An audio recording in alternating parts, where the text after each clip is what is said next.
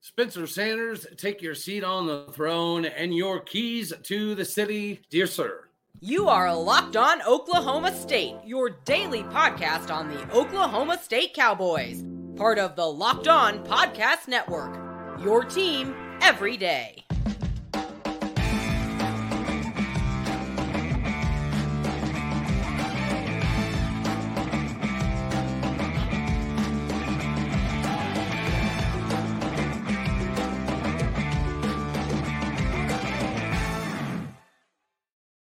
Howdy, y'all, and hello, all. Welcome back to Locked On Oklahoma State, your daily stop for all things Cowboy and Cowgirl related.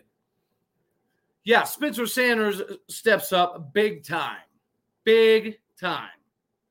So, for all of the fan base, including myself at times, that have doubted Spencer Sanders, we are all sorry. May I just apologize on everybody's behalf. Gunnar Gunny proved that he could be serviceable in need be, in times of need. But what Spencer Sanders did coming off the bench in a game that he was not supposed to play in to lead us back with just, the end of the fourth quarter to go, that's impressive. That's a statement.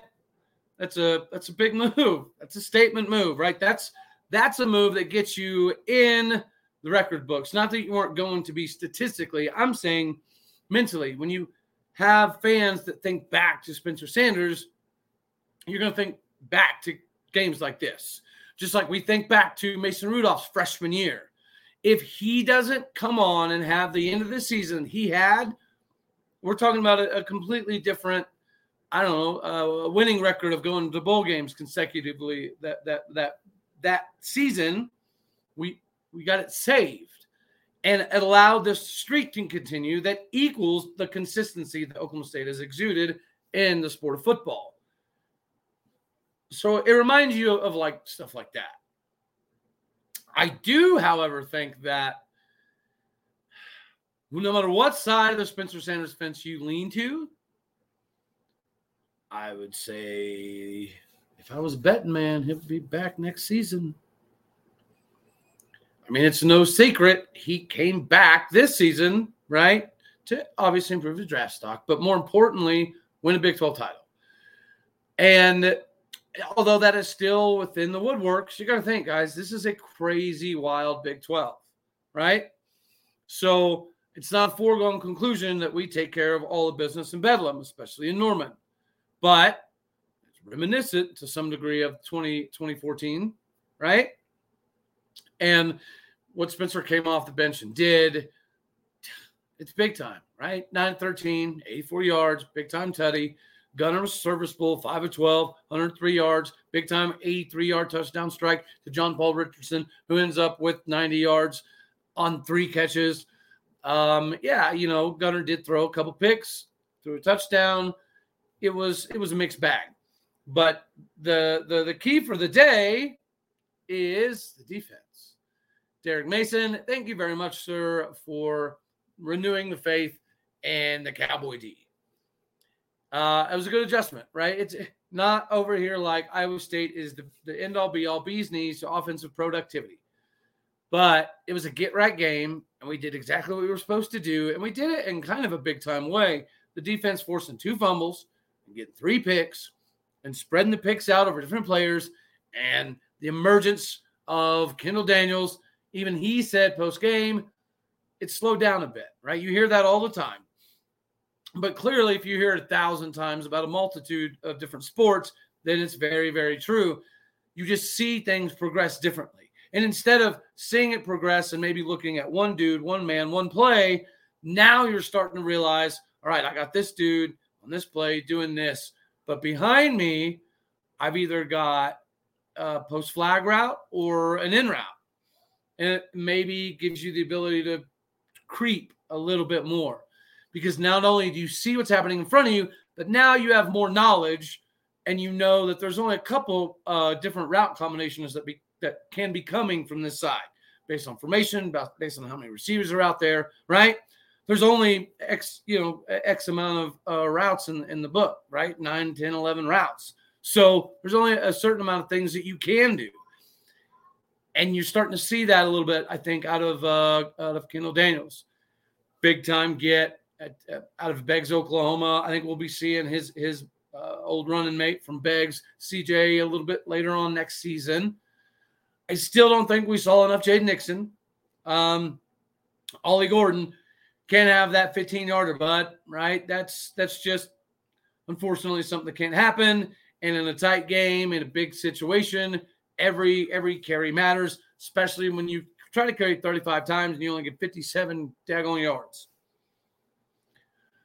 So, luckily, again, Spencer was able to come in, and I don't want to hear, please, the narrative even bothers me to think that, Gundy is under some rapid fire because he made the wrong decision and not starting Spencer. If Spencer could play, he should have started type thing. And I don't necessarily agree on that one. And I think that some of the things Gundy does are indefensible. This is not one of them. We should have been able to beat Iowa State regardless of who's playing quarterback. And I think that was the thought process is, yeah, Spencer maybe can go, but he had a big tragedy happen earlier on in the week with a death in his family, a major one, right? And then he didn't practice all week. He was there, but he didn't practice. Not that that's completely foreign, but again, it's the goal is to beat Iowa State with Gunnar Gundy without having to, potentially use up more of Garrett Rangel's red shirt unnecessarily and not having to put Spencer in the game so that way he'd be ready, at least 85% ready physically for Bedlam. So not a bad call. What was a bad call is not getting a first down or trying for a first down in the last few minutes. That stuff's the frustrating part, right? The over-conservative, extremely predictable, run it up the gut 7-8 times in a row type stuff that just that's what's frustrating. Because what do? Drive it all the way down the field. Luckily the D stepped up big yet again, over and over and over and over today. Very, very good performance. Like we did give up 333 yards, but the way that it was sprinkled around and the times we showed up in big moments was good. 1 for 14 on third down, that can't happen. Going ultra conservative and giving them an unnecessary opportunity, that's not necessary. Like you got Spencer Sanders in there, you're flying down the field, you're letting him grip it and rip it for the most part. He's thrown pretty successfully. Like, just try for a first down. 2 first downs there at the end seals the game. No drama, right? No need to stress. No need to take extra shots of Jack Daniels.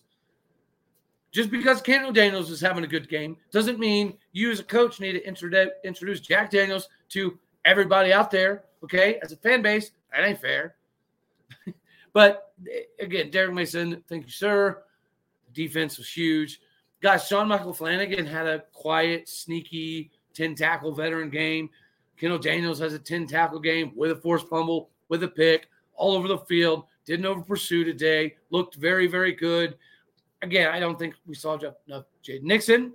I don't think we saw enough DeAndre Jackson.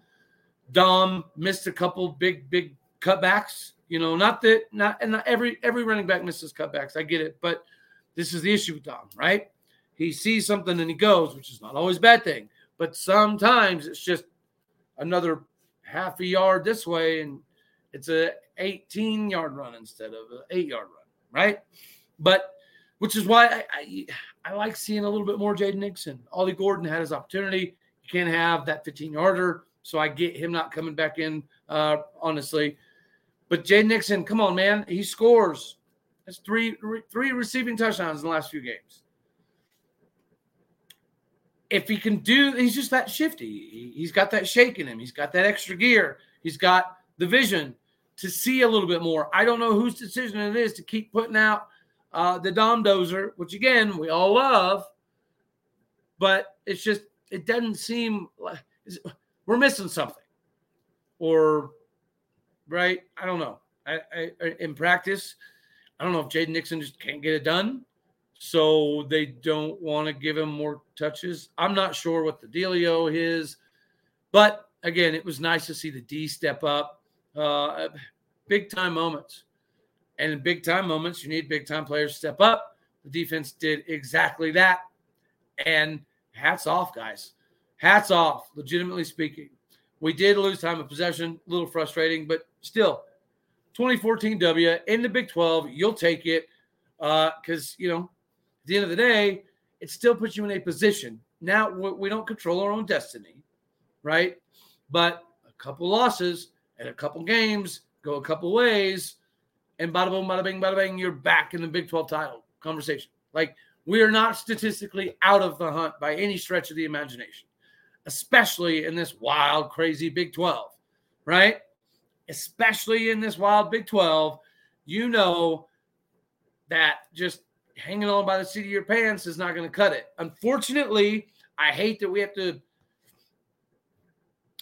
score so much that it's just not a possibility to have the end of the game stripped away. But, you take the W's that you can. It puts us back on track. You got a Bedlam in Norman. That's obviously extremely, extremely winnable. But every game in the Big 12 is a wild one. So we hopefully show up prepared. And that inspired, which having this level of inspiration again is good to see. I don't think this level of inspiration is going to be an issue because it's Bedlam in Norman and players like Kendall Daniels and Brendan Presley and Brock Martin, they all grew up dreaming of this game, right? That's a fact. And it was great to see people like Colin Clay have a big day. Nathan Latu had a really, really good day. Sione Asi had a pretty big day. Ben Kapinski made a lot of plays. Jabbar Muhammad, he played exceptionally well, matched up against not only the best receiver in the Big 12, but legitimately one of the best receivers in the country, which is why he's most likely leading the Blitnikoff Heisman or Blitnikoff voting. Just like you, but you got Quentin Johnston over there at TCU. He's up on that level as well. Obviously, we're fairly salty. JPR had a good day. Brendan Presley was quiet and there to the end, but he had a couple big plays there at the end. Again, hats off to the defense. Mason Cobb was flying around. It was good to see Nick Martin get in there. Xavier Benson had a pretty sneaky 7 tackles. Jason Taylor II was flying all over the field finally again, making some big plays, has a big pick, has 7 tackles himself. It was a really good all-around defensive effort. And offensively, our O-line is it's a nightmare. We cannot – it's been proven, right? We've had plenty of time now to decide whether our O-line coach and our tight ends coach are sufficient moving forward. The answer is no, right? It's a resoundingly no. Hopefully, we've got somebody waiting in the wings. I don't know exactly who we would go after. Maybe a Josh Henson type would come back home again. Maybe not, but guys, we got to get those 2 areas of the field fixed. Maybe Spencer Sanders coming back next year dictates what Dunn does or doesn't do. Who knows? But regardless, I think there's obviously a very, very, very, very good possibility that he comes back next year. Even though we're not completely out of the Big 12 title hunt, it's not exactly what we had in mind with the amount of talent that we had. Injuries, they play a factor, but it was more inspiration and preparedness that were the biggest issue. They played inspired today. They played prepared today. The backups showed up big and did their job today. Some of the big-time kids step up, did their job. Spencer Sanders comes in, takes the key to the city. This is a game he'd be remembered for. Again, just like Mason Rudolph 2014, right? He saved the season. Spencer came in and saved the season. I actually put a poll out. And last I looked, the voting was not heavily, but a little bit of a decently margin voting for Spencer Sanders being the MVP. We're going to give him offensive MVP because almost equally, Kendall Daniels earned the defensive MVP. Sean Michael Flanagan, again, was quiet, 10 tackles. but a big-time veteran performance. And has a couple of big-time tackles and a couple of big-time moments as well. So it wasn't all fluff work. This was a good get-right game that we needed to get right, and we did. Seeing Spencer come in and do what he did at the end, right? It's those storybook moments. And again, it does change the trajectory a little bit because a couple balls bounce a couple different ways. And what our season goal was still in play.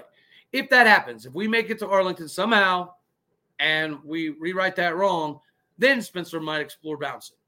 But if we don't make it to Arlington, I would bet money that Spencer Sanders is back next season. And I think that's a win-win for all sides of the coin. Gary Rangel is going to be a good one. Zane Flores is going to be a fun prospect to develop. Gunnar Gundy's obviously always going to be somebody that does what's best for the team, but can come in when necessary to stem the tide and manage a situation. Defense maybe starting to come around.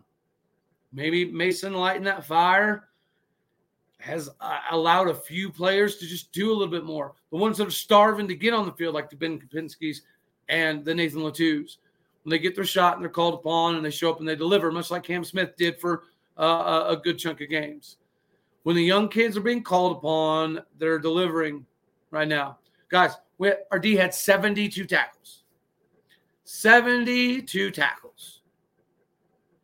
That's a good performance. No matter who you're playing against, whether it's in practice, against the scout team, doesn't matter.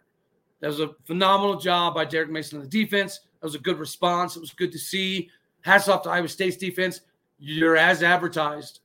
That 3-3-5 is absolutely no joke. And y'all run it to perfection because your coordinator is really one of the biggest inventors of. It's coming around. It's sprinkling itself all over. And, so hats off to Iowa State. Played a good game. You have a phenomenal defense. Biggest hats off to the defense. Enjoy this one. Celebrate this one. But let's show up this fired up, this inspired to just put a thumping on OU. This is a season that is a possibility. And again, everybody just stay pumped up. We still have a shot at this Big 12 title thing. If we can stop this ultra-conservative crap fest every now and again and just play a little bit more like our season depends on it. Like if you have the gall to bring in Spencer Sanders knowing he's hurt at the end of the game because you're playing like the season depends on it, then clearly you recognize the significance of this next couple weeks. So, yeah, reports were we had our best week of practice. Again, we played that way. Hopefully this carryover, because again, positive carryover is a big deal.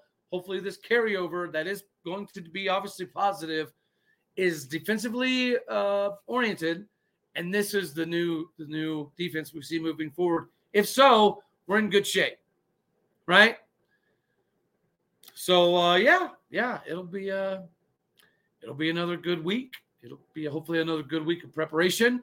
It'll be another good week here on the show to get off this little couple games losing streak we've been on. Not all bad.